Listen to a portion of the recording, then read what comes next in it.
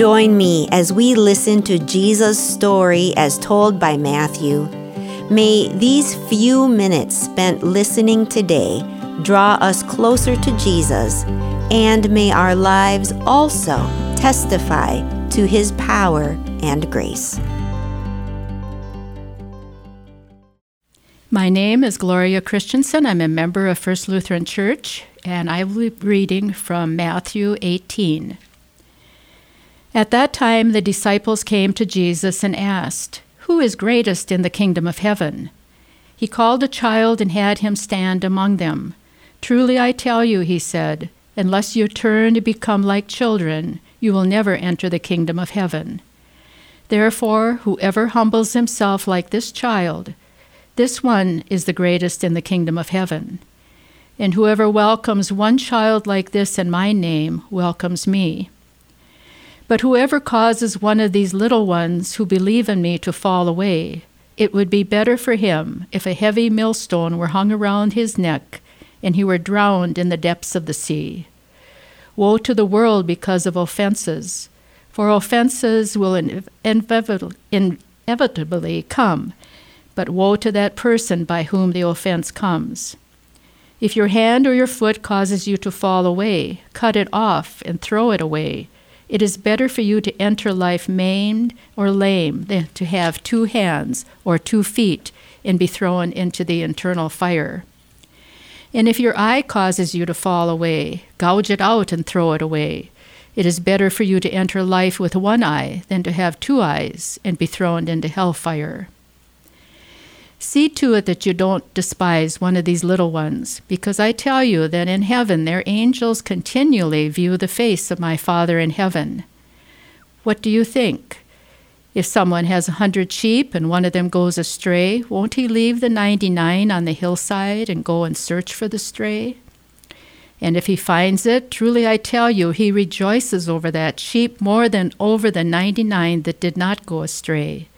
In the same way, it is not the will of your Father in heaven that one of these little ones perish. If your brother sins against you, go and rebuke him in private. If he listens to you, you have won your brother. But if he won't listen, take 1 or 2 others with you, so that by the testimony of 2 or 3 witnesses, every fact may be established. If he doesn't pay attention to them, tell the church. If he doesn't pay attention even to the church, let him be like a Gentile and a tax collector to you. Truly I tell you, whatever you bind on earth will have been bound in heaven, and whatever you loose on earth will have been loosed in heaven. Again, truly I tell you, if 2 of you on earth agree about any matter that you pray for, it will be done for you by my Father in heaven. For where 2 or 3 are gathered together in my name, I am there among them." Then Peter approached him and asked, "Lord, how many times shall I forgive my brother or sister who sins against me? As many as 7 times?" "I tell you, not as many as 7, Jesus replied, "but 70 times 7. For this reason the kingdom of heaven can be compared to a king who wanted to settle accounts with his servants. When he began to settle accounts, one who owed him 10,000 talents was brought before him. Since he did not have the money to pay it back, his master commanded that he, his wife, his children, and everything he had be sold to pay the debt.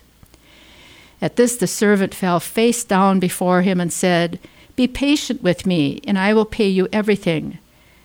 Then the master of that servant had compassion, released him, and forgave him the loan. That servant went out and found one of his fellow servants who owed him 100 denarii. He grabbed him, started choking him, and said, 'Pay what you owe.' At this his fellow servant fell down and began begging him, 'Be patient with me, and I will pay you back.' But he wasn't willing. Instead he went and threw him into prison until he could pay what was owed.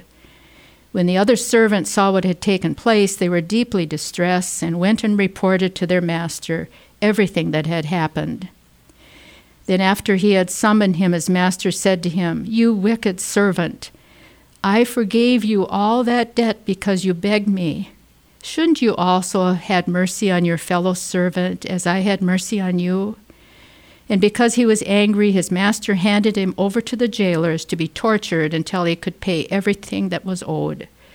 So also my heavenly Father will do to you, unless every one of you forgives his brother or sister from your heart. The reading of the word.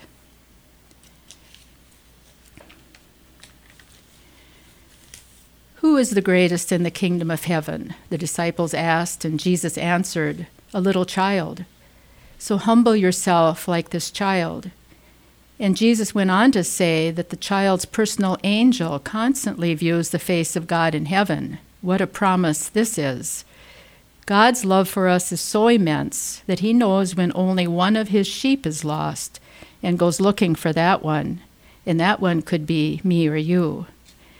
And again, Jesus spoke about reconciliation with a brother or sister and the need to start with forgiveness. This is or can be a tough situation. Our egos can get in the way. But these verses say we must try.